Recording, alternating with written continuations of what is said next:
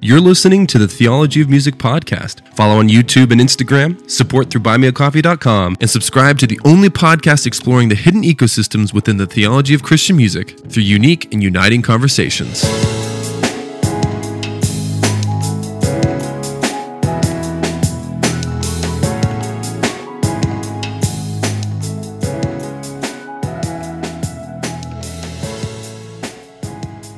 All right, well, welcome to the Theology Music Podcast. My name is Joel. Today, I'm joined by... so the coolest thing about sometimes on this podcast is I have literally superstars on the podcast. One of them is my guest today, is Yancey, who, she's a Dove Award-winning artist. The credibility of this podcast just jumped astronomically when I have Yancey, Dove Award-winning Yancey, on the podcast. But, I mean, your bio is beautiful. You're a worship leader, you're a songwriter, producer of hundreds of songs that make Jesus loud, which I love. You have done things like write a book, which you are releasing soon, called Sweet Sound, The Power of Discipling Kids in Worship. You have multiple albums, which are fantastic and geared towards kids. And also, you don't have this on your bio, but you have albums that aren't kids' music, too, right? Yeah, I do. From back in the day. Yeah. Do you not like to talk about it? No, I mean, I do. It's just, it hasn't been my point of focus necessarily in the past decade or so. That's funny. But I do. But you also have a curriculum for the church called Heartbeat, which is to teach kids the heart of worship. You come from a really cool perspective, whether it's like being in children's ministry, you were a PK. I was a PK as well.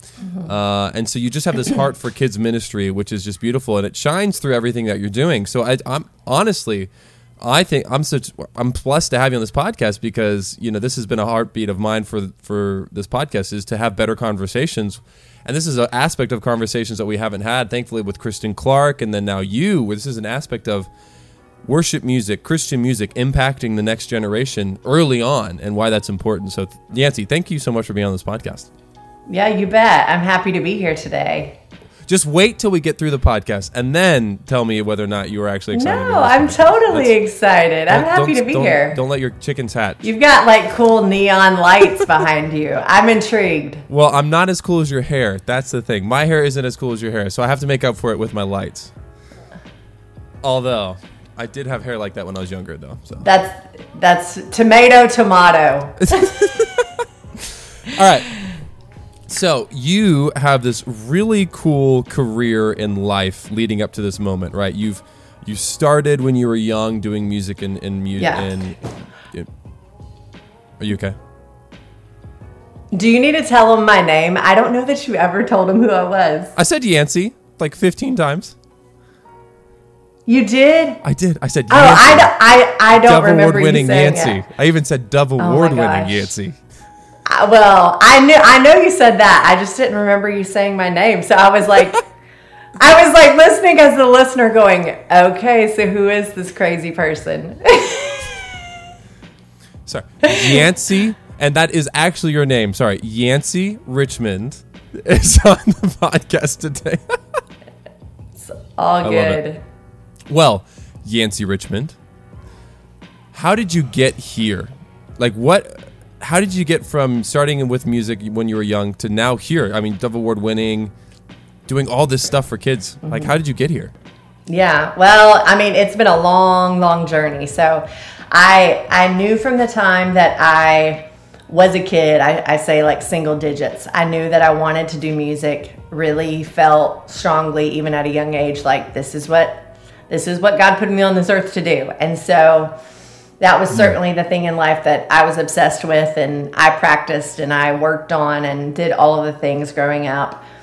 And just, I think my parents were aware. Looking back, I can reflect on it and go like, you know what? So many volunteers in church that served in our children's ministry, our student ministry, you know, like looking back, you start realizing they all like were clued in, like they were aware that there was something happening. And like, I think they intentionally use their words to help just encourage me and you know, kind of spur me on that journey. So music was always the focus. I served in church a whole lot, singing on worship teams and children's choirs and offertory specials, you know, from literally the time I was in elementary, middle school, high school, all of that.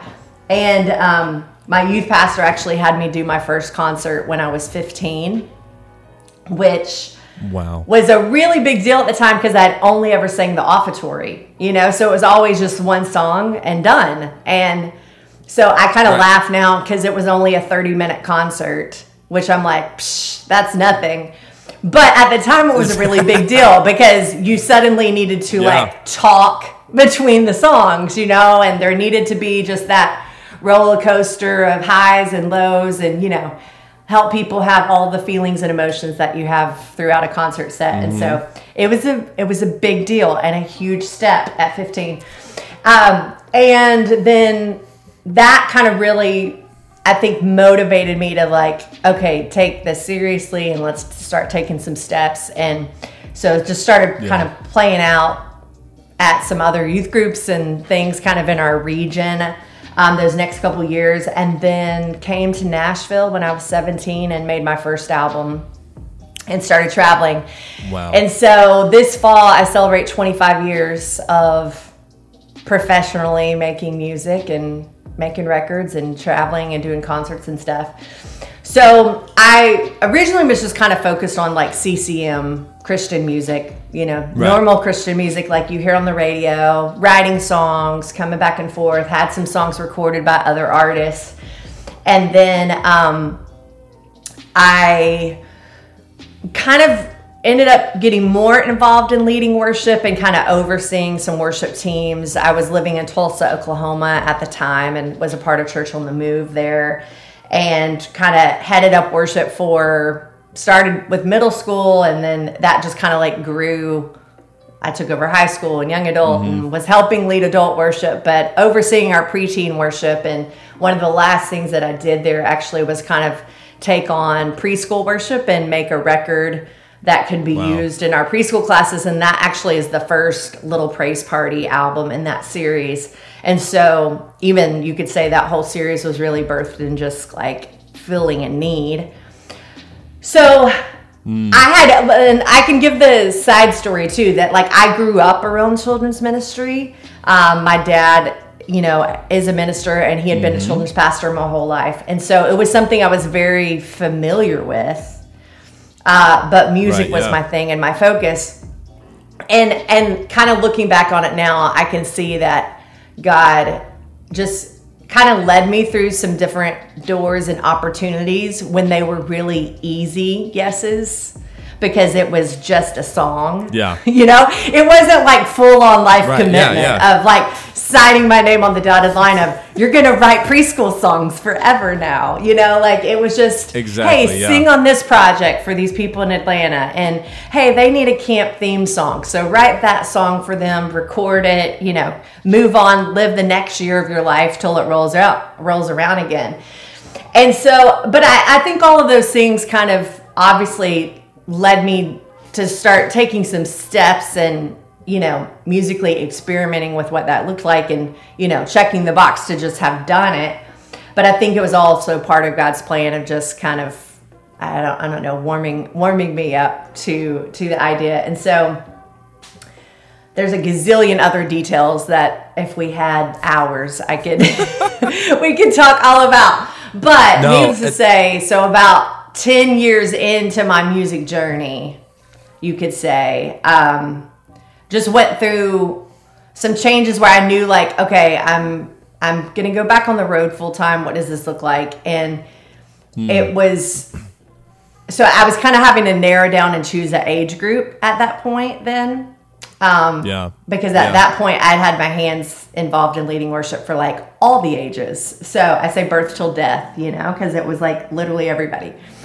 And I just really, it became obvious to see, like, I was having like random ministry friends call and say like, hey, we want you to come do a preteen event for us, or we want you to come do this family thing. Wow. And like, I wasn't officially saying I did that, you know, at the time.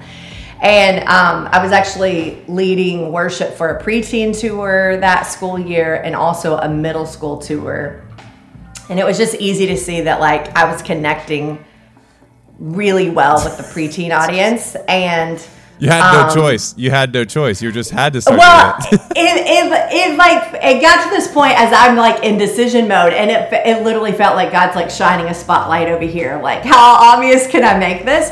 So it wasn't a thus saith the Lord, but it was just more so like a cheat sheet, you know, kind of like, let me show you how to get out of the tunnel here. And so, by that point, then it was just kind of like, okay, it's easy to see that there's fruit being born in what I'm doing for these age groups, and God is opening up doors and opportunities, you know, that I'm not concocting myself to do this. And so let's just roll with it. So kids and families have been my focus officially since 2008. Even though I had released a kids record in 2006 myself of just some of those camp songs, because it was just kind of an easy thing that I could do. So it's been fun. And there's a gazillion details in those 25 years that I've skipped over, but it's been cool. But like I joke incredible. And say that if you had told my 16-year-old self that like my number one song, you know, on the streaming platforms and whatnot, was going to be a song I wrote for preschoolers called Hosanna Rock, like, I don't think I would have been very amused by that. You know, that just wasn't the teenage dream and, you know, the musical success story that I had for myself. But I was much ready to hear that at 25, you know, and to be like up for, hey, this is what I want you to do, and be like, okay, let's go write songs and let's chop it down and let's make it accessible for these young ages to enjoy. Yeah. I will say my 3.5-year-old loves that song. So. Oh, fun. Yeah. It's a favorite. She knows how to, here's the crazy thing. My kids know, especially Lucy, the oldest, she knows how to use the Xbox controller and turn on YouTube and find Hosanna Rock. So, like, without, I can't control it. She does it. So we'll get downstairs sometimes and she'll already have it playing, and I'm like, all right, that's what we're listening to. I love it. So I thought that's really funny. Well, and that's so fun. So for you, like, what's so cool about the story and everything you just told was, and it's just how the Lord works, but it's how he works with people who are humble and are fertile and are willing to move for him. But it's so cool. Like you started your songwriter journey as someone who is, I mean, like you said, writing songs for other people and yourself at a young age. So you were really honing that craft. Yeah. And it's so cool to see that when you were honing that craft, as like, it's almost like God was giving you these little tastes of, hey, you're improving your craft as just a songwriter in general, and being able to shift and pivot really quickly and then go on tour. And then, like you said, doing a concert at a very young age, learning how to engage people very early, so that, you know, that gifting, that strength was even honed more to then, because you know how it is, middle schoolers are one of the hardest people to lead worship for. Kids are a little easier, but middle schoolers are like the toughest group ever, because they don't respond. And they so like are. you learned how to really do that. Yeah, I used to have to lead music for youth group and Sunday morning, and so I remember high school was good, adults were great, middle school was terrible. Like you can't gauge how it goes if you literally the only age group that this was back when I was probably in high school, that I was leading worship for our middle school Sunday morning 9 a.m. service, and I begged my parents to let me quit, you know, because it was just like it's like you've lost the war before you've even started, you know. So it felt, and they wouldn't let me quit, which later in life I was so thankful for, because it toughened me up and made me learn how to like perform and do what I had to do on stage, even when your audience is not interested, you know. And you know, even as you travel and whatnot, there's days that an audience is a lot harder than another's, or, you know, they're maybe just very not responsive. It doesn't mean that they're not enjoying it, but they're just not, some crowds are not as exuberant as others. And so that whole middle school experience totally like prepped me and helped me learn how to do what needed to be done on stage, regardless of if they seemed like they were with me or not. So I'm grateful my parents didn't let me quit, but it certainly is a challenge. Yeah. On the flip side, I think kids are the easiest group to lead in worship. So they win the award for easy in my book. Oh my gosh. Yeah. Oh yeah. I mean, I case in point, my youngest likes anything with a beat. So I'm like, you could play anything for my youngest and she would love it. So that's why they're so easy. And hands down. Well, and I think what's really cool, it makes me think about your piano teacher when you're 10 years old, Willie Davis, how he told you not to get a thick head and to get a big head and an ego. I think that also lends itself to like how you carry yourself and how you've led with kids. Because I mean, that's like you said, if you didn't really have to cut your teeth in a humble way, you would have been a little bit more like, I'm like, this is beneath me. Right. And even like you said, there's opportunities to write songs, like these one-off opportunities to write songs. Had you not been humble and had you let yourself get an ego, you probably would have said, not every door is a door I want to go through. Or, you'd have been like, I gotta pick and choose. Like you wouldn't have been like the Nicolas Cage where you take any role. I'm kidding. That's not what you were. But you would have kind of you would have been a lot more picky because you would have been stuck up. Right. And I just think it's really cool that you were willing to just do this. And then, like you said, as you started to go, God was like, yep, kids ministry, kids music. Yeah. And it's just so cool that you did that. Thank you very much. I will say something you hit on earlier too, just made me think about the fact too that like, music had always been my dream and goal. And I thought that looked like, the cover of CCM magazine and #1 songs on Christian radio and like that whole story. And in those years that I actually had ended up on staff at the church full time, I'll be honest, there were some moments in those couple of years that I kind of questioned like what I was doing. On one hand, I knew that was where I was supposed to be in that season. Honestly, I was convinced I was doing that for the rest of my life. On the other hand, I was kind of like questioning my journey this far because it was like, why did I go to Nashville and learn to write songs? Why did I go learn how to record, and make something commercially viable? Like, why did I go meet with those A&R guys? And, like just kind of questioning, like, where was my misstep, here? But, at the same, it was this weird mix of like peace and tension all at the same time. Because it's like, I knew that's where I was supposed to be, but it was like, this doesn't make 100% sense, God. Like the pieces aren't fitting together. And once I got to the other side of that and started on this journey of doing kids music and just being involved in even training church leaders how to lead worship, how to lead a group of kids or students in worship and all of that. Then all of a sudden, finally, all the pieces made sense because it was like I did need to learn how to write a song and write a great song. And I needed to learn how to record.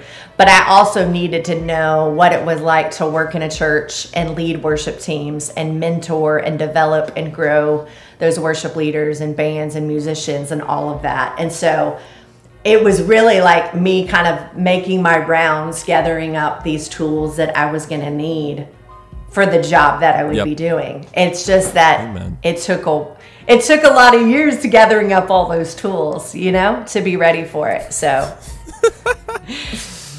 oh man, yeah. I think that the best songwriters, Christian songwriters, are the ones who have served as worship leaders at some point in their life, whether currently or in the past. Just because you wouldn't have known what's going through the head of a middle schooler if you hadn't led middle schoolers, right? And so then that it informed your songs. Like it's the same thing as me when I was a worship pastor and I was writing music. I remember I was writing a song after hearing about someone's like fourth miscarriage, and when I wrote a line, that was in my head the entire time. And right, so but you don't do that. So if you had just been someone who was performing and doing shows and stuff, you'd been a fantastic performer, but maybe not as good of a songwriter because you hadn't really had to sit in the local context where you're like, I don't want to lead middle school this week. I don't want to be on staff this week. But then you're like, but then you see the pain or you see the wins and the victories. Yeah. That's so cool. Yeah. And I think another layer to that too is when I'm writing songs and even when we're in the studio and we're recording it and producing it, I'm always like putting it through the filter of what would it be like to lead this song live, and like, does this work if I'm on stage in front of a group of people? You know, like, is this going to be engaging, or what needs to happen to make it be engaging, to be interactive, or, you know, where do you need to breathe? Where do you need moments to have a little piece of music to exhort your audience, you know, or tell them, hey, this is a call and repeat thing. Like, you repeat after me now, you know? So like, I put both my writing and the production hat through that filter all the time of just like, what's it going to be like to make this win? So smart. Live as a worship leader, you know, as the person standing in front of a group of kids. That is why, Yancey, I mean, that's probably one of the reasons why you won a Dove Award. I mean, that's the mark of a true songwriter and producer. And yeah, I remember I had a conversation with my bandmate the other day, because he helps write stuff with Sovereign Grace, and they were looking at writing a song for their like 40th anniversary or something. Okay. And I remember we were writing the song, and he was talking me through the chorus, and I was like, it doesn't really feel like it has a moment where you get this victorious, like it's about the power of the cross. It needs some type of like raise in the melody to a moment where it crescendos really high, really big. And because I said, I think if you're going to do this at a 40th anniversary, there's going to be a lot of people singing, a lot of oomph. Everyone's going to be passionate about it. Give them a moment of like, where everyone's together, they release it. And that's what you have to do. Like you said, if you're going into the studio and you're like, this is a song I wrote for myself, maybe some people, I don't know, like, and you don't really have an idea of how it plays and sings, like that's incredible that you, which is, this is why I think you're invaluable to kids ministry and Songs for Kids, is you're not only someone who writes well, you're someone who thinks through the entire song and its life from start to finish to performance, right? Like, that's probably, I think that's why you're so prolific. I'm praising you a lot, but I think that's why you're so prolific as a songwriter and a performer, because you get it. You understand the whole picture. So, well done, Yancey. Well done. No, you've already heard this. I don't care. I'm not double. Thank you. It's not like a Dove Award. Too kind. Okay. So here's... What was that like? What's that like, winning a Dove Award for that kind of stuff? Or just in general? So I've been an independent artist my whole career. I'll say that. And I have, you know, like almost signed major deals in the past, and, you know, for one thing or another, I think it was part of, if I had signed those deals at the time, I would have never ended up doing kids music. So I know it was all part of God's big old plan, you know, and I'm totally okay with that.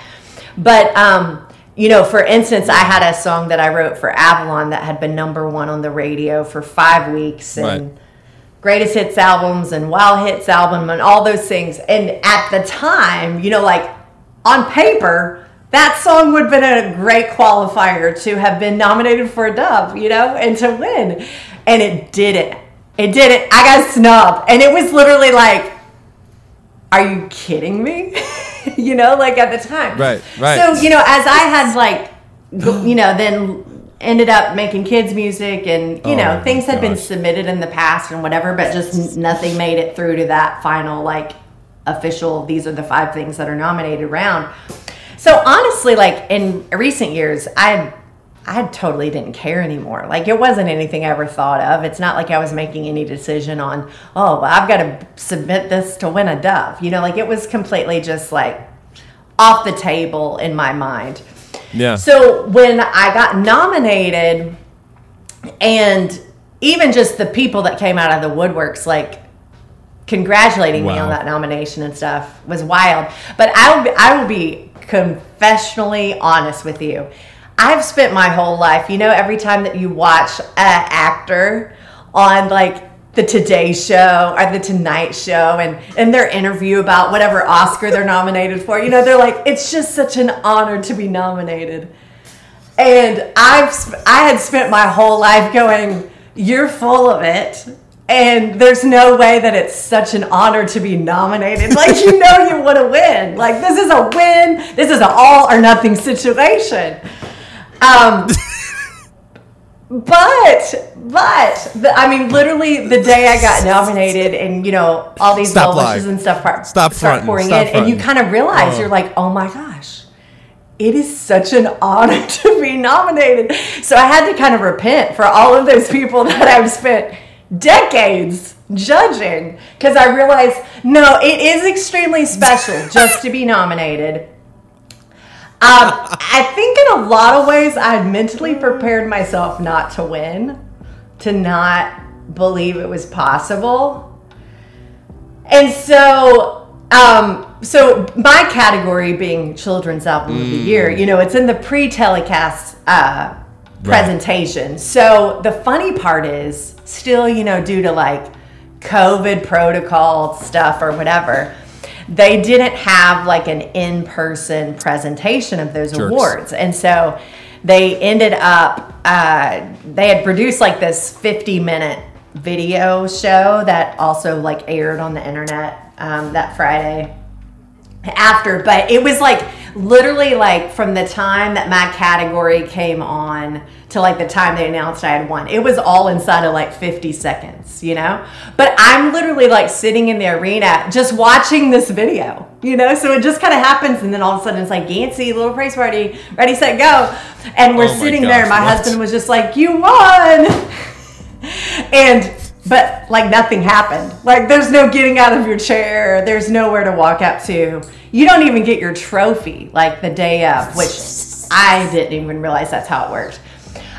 So it was really funny. But I think I was kind of in shock because I had a close friend of mine that used to be my manager. I saw him shortly after, and he was like, when he talked to me, he actually responded. He was like, I think that you're in shock. Like he didn't think I was responding correctly. So I think it took me, I mean, maybe even a couple weeks for it to fully set in that I had won.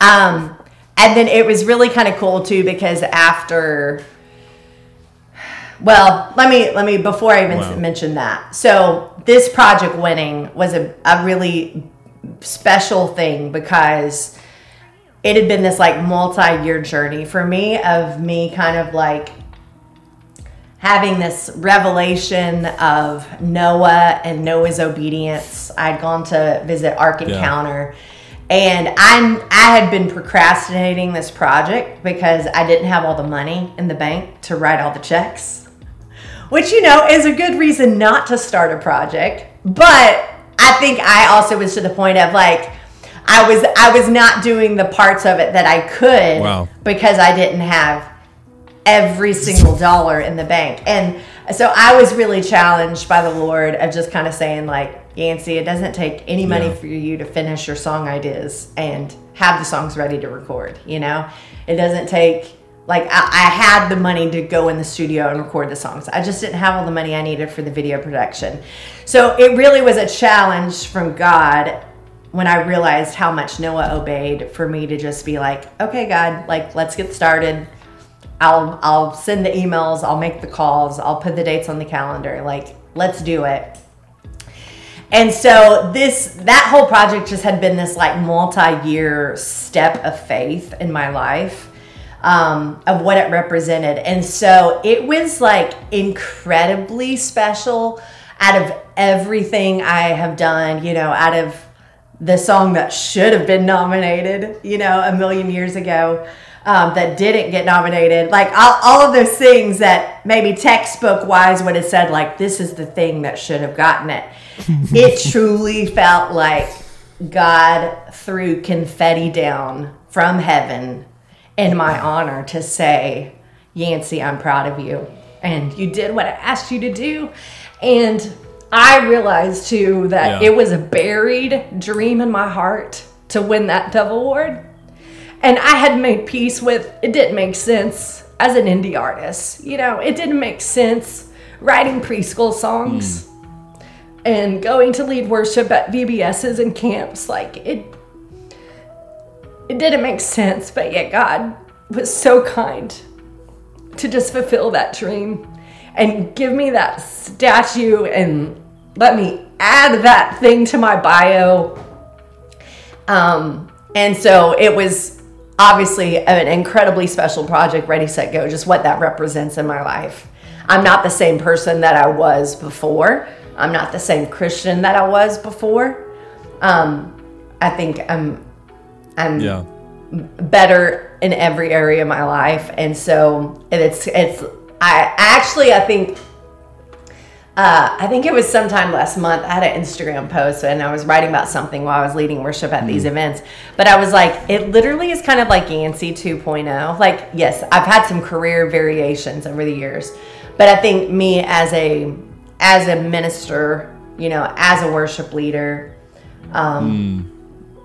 whatever thing it is, it's like there literally is like Yancey before Ready, Set, Go, and there's Yancey 2.0 that's after, and it's just, there's just a special anointing and a special favor in my life, and you know, literally, I'm so thankful. And the other layer too, I will say, in my heart of hearts, I wanted to win, obviously, even though I prepared myself not to. But the biggest reason I wanted to win was really not for me, but I wanted it to be an encouragement to every single independent artist or songwriter that's out there. Because, you know, there's people that are successful even without the label thing or whatever. But I know oftentimes it's very easy to feel overlooked and kind of like, well, I don't have the radio promoter, and, you know, I don't have the song on the radio, or I don't have that song that's in the top 50 CCLI, you know, or whatever. And I think you can sometimes talk yourself into believing some lies, you know, about what it is that you accomplish when you're playing that comparison game. And so in my heart of hearts, I wanted to win just to encourage all of those independent artists and songwriters that are out there to just say what you do matters. And like, this is a shared victory and a shared win with you, to let you know that you're impacting lives and you're making a difference. Well, thank you. As an independent artist who doesn't even have any songs in CCLI, I appreciate that. But no, I think No what you touched on something that is incredibly important that I think everyone needs to hear, and it's that, like, the Christian life isn't just about L's in the sacrifices that you make. Like, there are W's that you get. And I think what's really cool, it's the same thing for me as when I left ministry and went into corporate. I was afraid that all the time that I spent in ministry as a pastor and stuff was like a waste of time, because my brother and my sister are very high up in corporate right now. And I was just like, all the skills, all the soft skills, all the people skills, all this stuff that I developed, the way to be a refreshment for people, all these things, I just was like, man, I just don't know. And then when my new manager was like, no, like, you are this level, this VP thinks you're this level, like, you are this guy.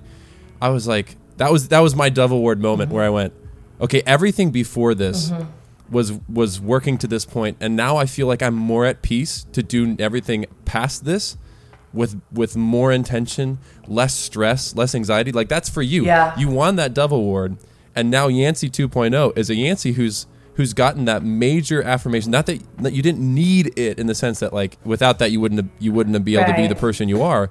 But God was like, look, Yancey, you earned this. But I gave it to you. Yeah. So now you post this. I want you to be less stressed. I want you to really lean into me and the gifting I've given you.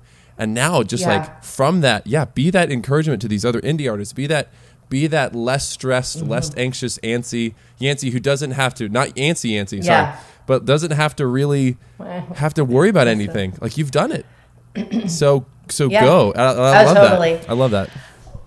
Well, and just you saying that made me think too, like, obviously, you know, I know we're all over talking about COVID and the pandemic and all of that, but, you know, for me on paper, I considered that how I made my living was touring and playing shows, and 2020 looked very different. And I realized it wasn't until like the fall of 2020 that I started cluing into this. And especially there was like a conversation I had with my husband the very, very beginning of 2021, where I realized on paper, I always would have told people I trusted God. You know, I had sat down with other people that were like planning to quit their job and feeling like they had been called to do, something with music similar. And I would told him like, yeah, like there's some seasons that there's abundance and there's some seasons that's a little bit more lean, but like I've never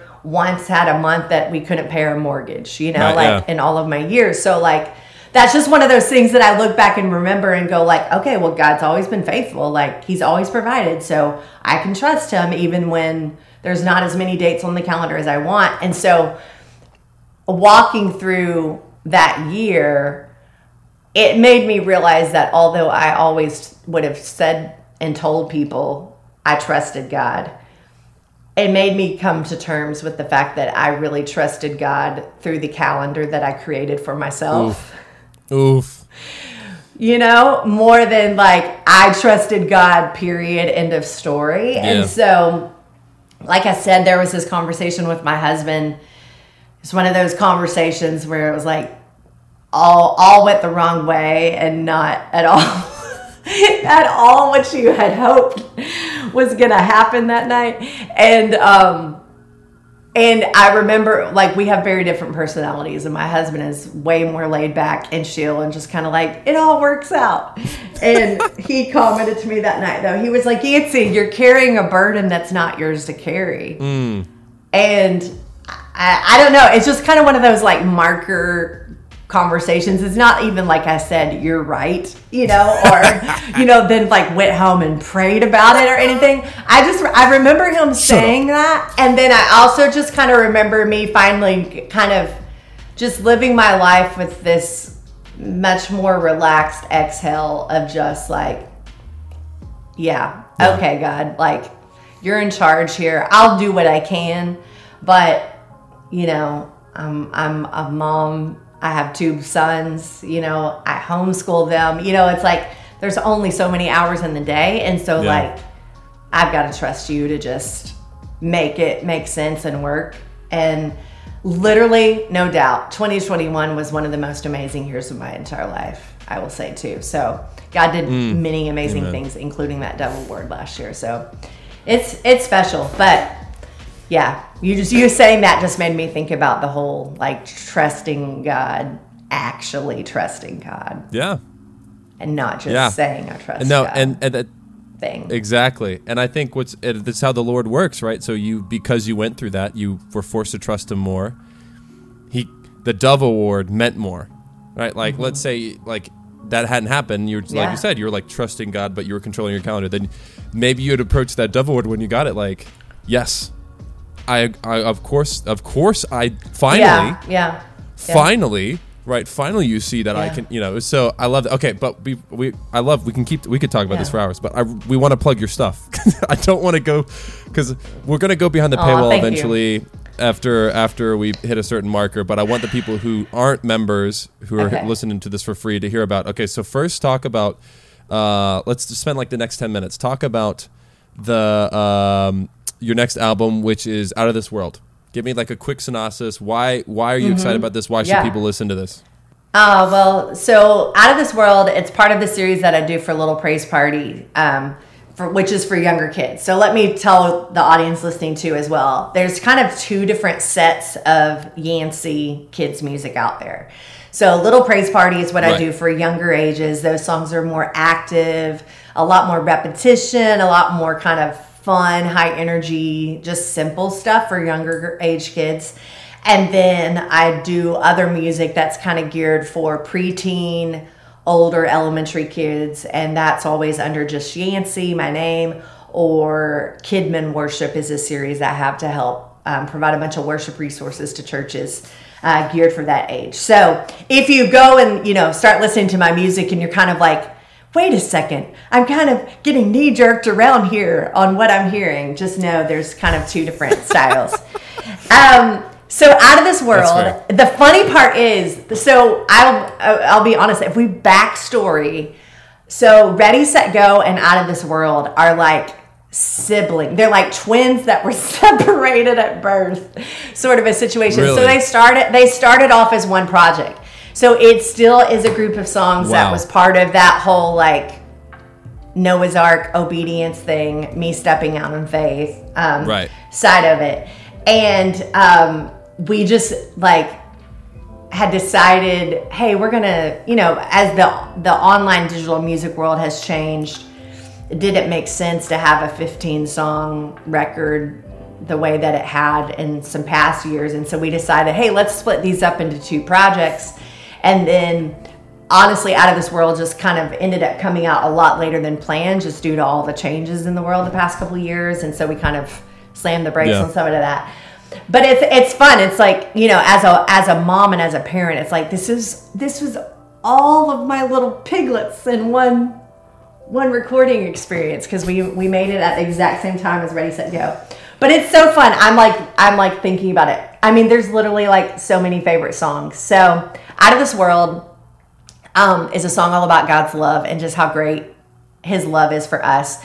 And I will share a lyric from the pre-chorus because I've had many people highlight that they love it so much. So it's like the pre-chorus is like, God loves you, God loves me, God loves this world, but he's crazy about you. Is it? And so the general idea just that like God loves the entire world, but like you individually are incredibly important to him, and he's crazy about you. So and then Choosing Happy is a favorite song. The chorus is all about the joy of the Lord is my strength, and it literally is one of those, like, it's a melody that like you start listening to it and it gets stuck in your head, but it's like the perfect confession for you or your children. Like, if you've got a case of the grumpies, are you waking up not ready for the day? Like, that's the song you need to listen to. And then there's a slow song in this project too called Even When, that I was sitting in a conference a few years ago, and the guy that actually was like helping to facilitate it, he shared this story about his daughter. His kids went to a Christian school, and their family had been actually having kind of a challenging year and season. And his daughter one day asked the dad, she said, all the songs that we sing in chapel are about being happy. What do I do? Like, how do I run to God with this like pain of what they were experiencing? And it was just kind of one of those like ding, ding, ding moments, where like I immediately like flipped my notebook over and started writing out like random lyric ideas for that song. And so we talk about a lot of different emotions and experiences and things, get kind of visually shown in the video for that song, of things that could bring us down and what feels like breaks us and holds us back and makes us sad and all of that kind of stuff. But the flip side of that, choosing to worship God, choosing to run to God, which I think is just, that's a big heartbeat of what I do. That's why I'm one of the reasons I'm a big believer in worship and worship for kids is I feel so strongly that when we do it well, and when churches and parents are intentional in making worship available to their kids and leading them in that, we are helping them learn the pathway of running to God in everything that they face. We don't want them to be 16 and be asking questions and kind of be like, I wonder if, like I should pray about this, or I should turn to God about this. We all know so many Christians that have experienced something troubling or hard in life, and for whatever reason, they chose to take steps away from God through that challenge and through that difficulty, rather than running to God. And so that's, a big thing that is important to me, is just realizing like worship is a conduit for our kids, and it's just it's a practice that we can repeatedly, week by week in their life, show them this is how you get to God. You want to sit at the feet of God? Wow. Like, this is how you do it. You want to experience his presence? This is how you do it. And you do it on the mountaintops, and you do it in the valleys. And that's one of the things about David that's so amazing, is he worshiped God, end of story.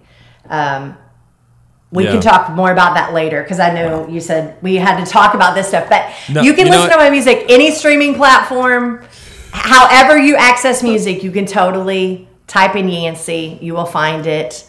You can follow me on Facebook and Instagram and all the things with the username of Yancey Not Nancy. Can we talk about this as well? Well, so here's what I was going to say. I know I said we'll go behind the paywall, but you know what? Honestly, we're going to keep talking for an hour. We'll just talk for an hour. Okay. And I'm going to have the whole thing up in front of the paywall. So Okay. everything we say, no members. Okay. So that way it's going to be free because you're just fantastic. And I love everything you're saying. And I want you. everyone to have access to this no matter, I don't want anything behind the paywall. So talk about your book. Okay. Well, so I mean, we can talk more about the David thing that I started to talk about in talking about this book. Do that. Like there's a chunk in the book that I focus in on David. He's my favorite person that we have to look at as an example of worship in the Bible, because we know David was given the title man after God's own heart. I believe that is just because David worshiped God, period. There was no and, if, but, why, how about it.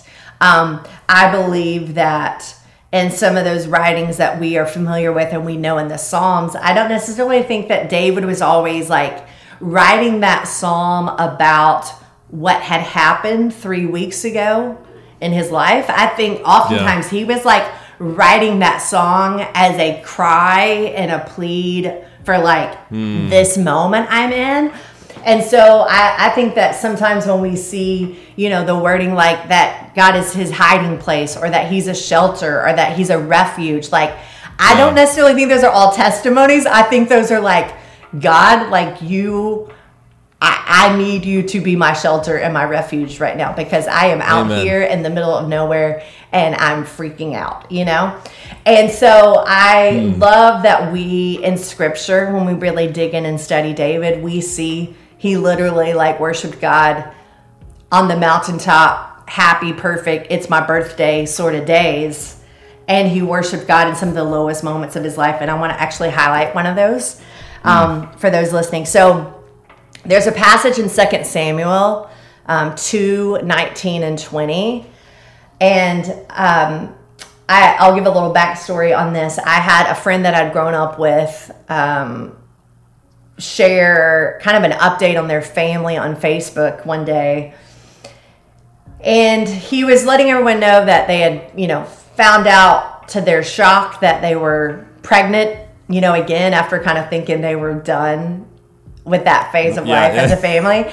And so before, so they were kind of shocked and like, oh my gosh. And then before, that had become public knowledge to everyone, they got another layer of shock given to them that they had actually lost that baby. And so this update was my friend, just kind of bringing everybody up to date on this is what's been going on the past few months. And this is where we're at. But the same day that my friend found that out, he had been studying in 2 Samuel.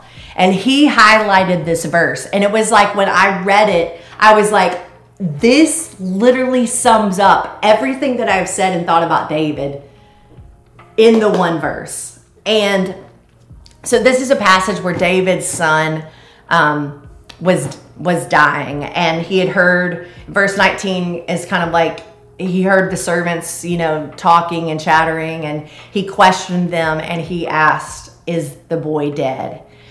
And the servants replied and said, yes.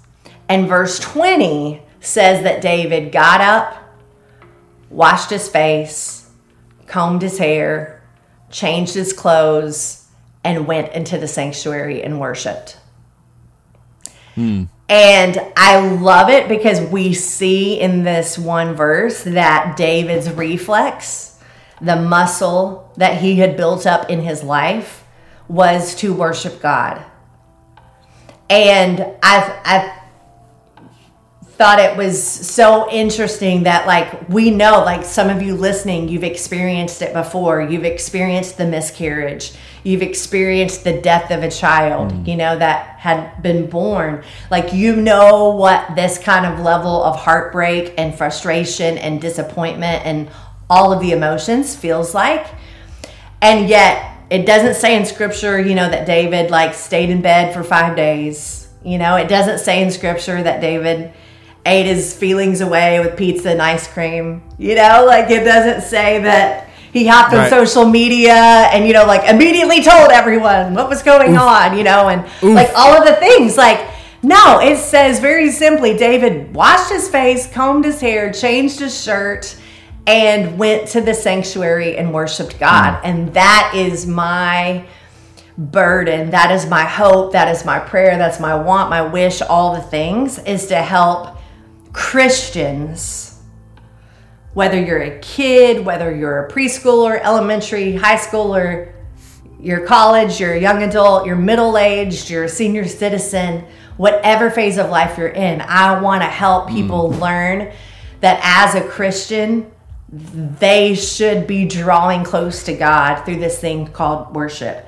It's an opportunity that they have to sit at his feet, to experience his presence.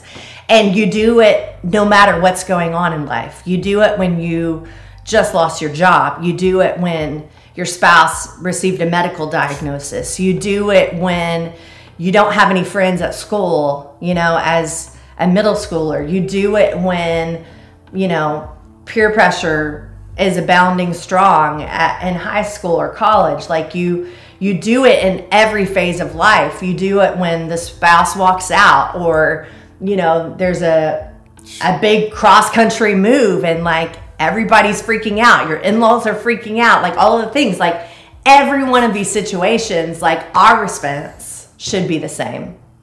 And that is to worship God and to celebrate him and just testify of his goodness and his faithfulness. And I know for me, there's so many times in life the vocabulary and songs helped me articulate what I wanted to say was true about God, what I believed was true about God in my heart of hearts, even when the situations I was in, didn't match up with it. And so I just know it's a gift that we can help believers in our churches. As parents, we can help those within our own family, in our homes, in our cars, just learn how to be like David and run to God in everything that they face. And so my book, Sweet Sound, The Power of Discipling Kids in Worship, I talk so much just about what is the power of kids worshiping God. There's a lot of scriptures in the Bible that highlight that.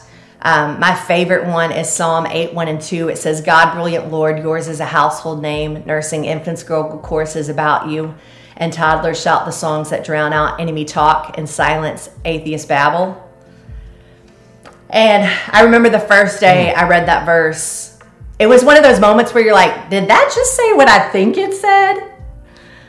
Yeah, say that verse again. Say that verse again. So for the people in the back, say that verse again. I know. Psalm 8:1-2. This is the Message translation of it. But it says, God, brilliant Lord, yours is a household name.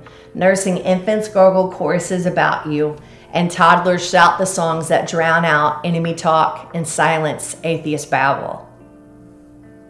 And I know for me, I realized, I'm like, okay, so you're telling me a 2-year-old that has snot coming out of their nose, a 3-year-old that's like been throwing a temper tantrum on the floor like 30 seconds before, we can sing a chorus of God is so good, or how great is our God, or something, and like the power that gets unleashed through their worship could make people I know in life that could have that atheist label attached to their name, it could actually make them stop in their tracks and reconsider if maybe God is actually real and all the things that we believe that he is.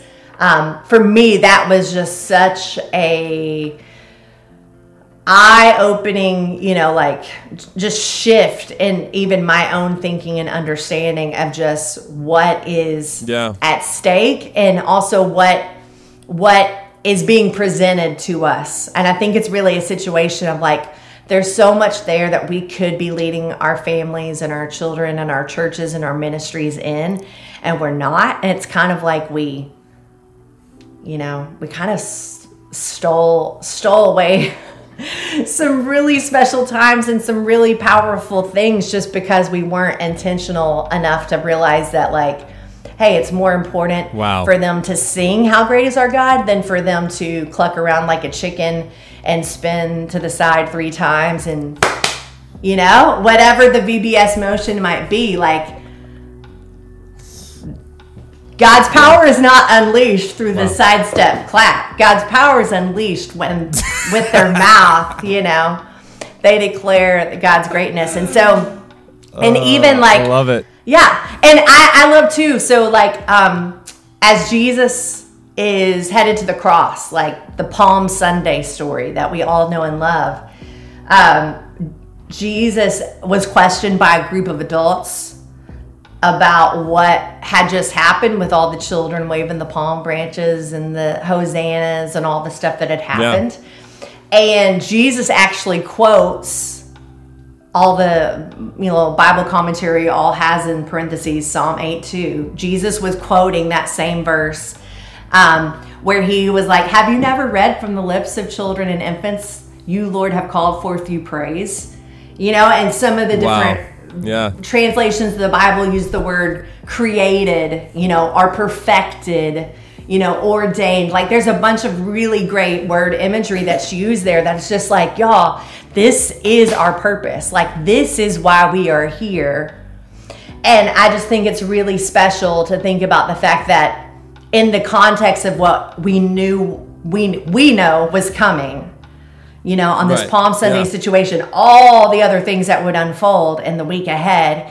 But yet Jesus thought it was important enough to say, let me just lay down this little mic drop moment for you right here to say that kids worshiping their cry of Hosanna, it is powerful and it's ordained by God and it's what he created them to do.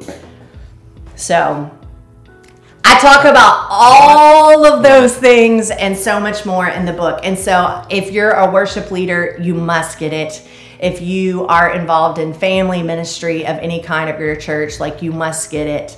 But I wrote the book for church leaders, but I will say too, majority of the book is just really about what the Bible says about worship and what the Bible says about kids worship. And so I know that every individual that reads it will grow. They will have their knowledge expanded.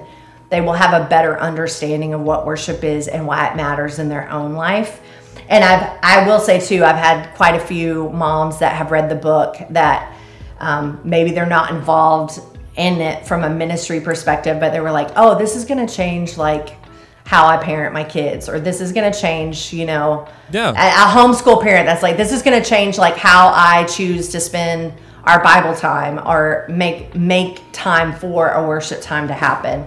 So I know there's something in the book for absolutely everybody to hear and experience and learn. And I would love for you to get the book. There's also audiobooks. So if you're one of those people and you're like, I don't like to read, I gotcha. I will read the book to you and you can just listen.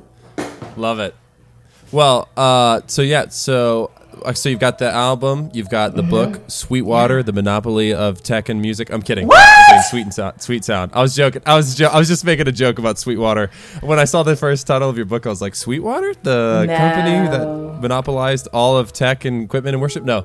But I love that when looking at your book, you one of your goals you say is like you just want church worship and church ministry to stop just doing songs and start leading the worship, and how like your goal and your dream is to have church leaders actually championing this, which I think is so true. Like it actually makes me feel I've wrestled with this with my kids, so especially with Lucy, knowing how to use the Xbox controller, turning on Yancey, Risers, fill in the blank, all this different kids music, right?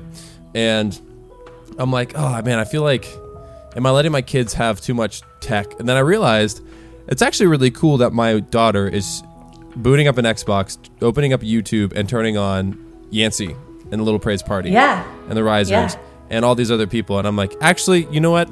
I'm feeling a little bit better about the fact that I'm teaching her.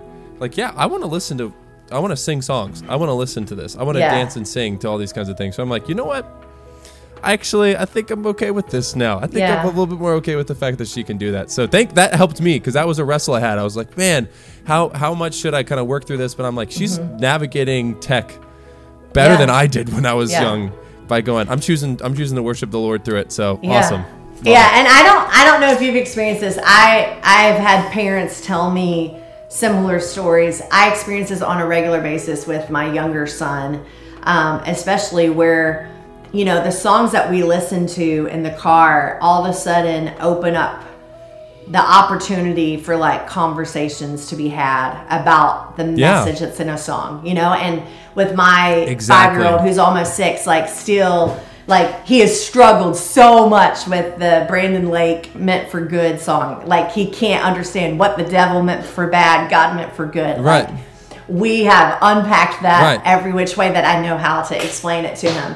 But you know, that's just where I want to challenge those listening. Like, it's so important what you're pushing play on for your kids, what you're allowing them to push play on, because, you know, it's a discipleship moment when they ask you a question. You know, as I've had parents tell me, like, you know, they listen to my music during the day and at bedtime, all of a sudden this whole conversation ended up being had about something that was in one of those songs as their child, you know, started talking about it. And they had a conversation they would have never had with them about faith, you know, that I really believe is formational discipleship in the life of that child. But it took the lyric in a song making them think about something they've never thought about before, or learn about something they haven't before. And so it's a difference maker. So be intentional. That's the big thing.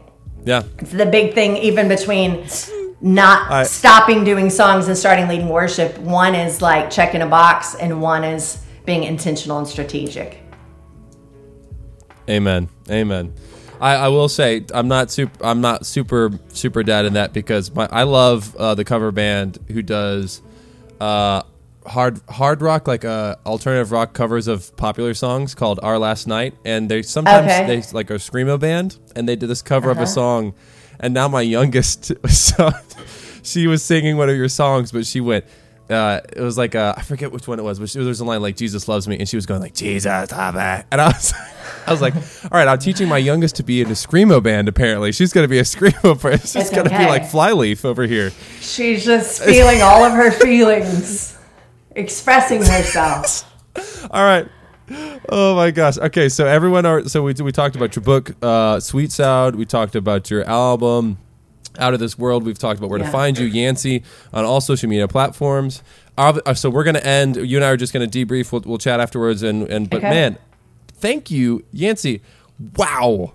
What a wealth of just incredible shepherd-minded thoughts towards leading worship and towards ministering to kids. And man, I'm excited to have this whole episode available, because I think this is one of those episodes where it's like, you got to hear the whole thing, because you're just incredible from start to finish. You were just like, I was like a fire hose and a machine gun at the same time, and I was just getting hit by all the truth.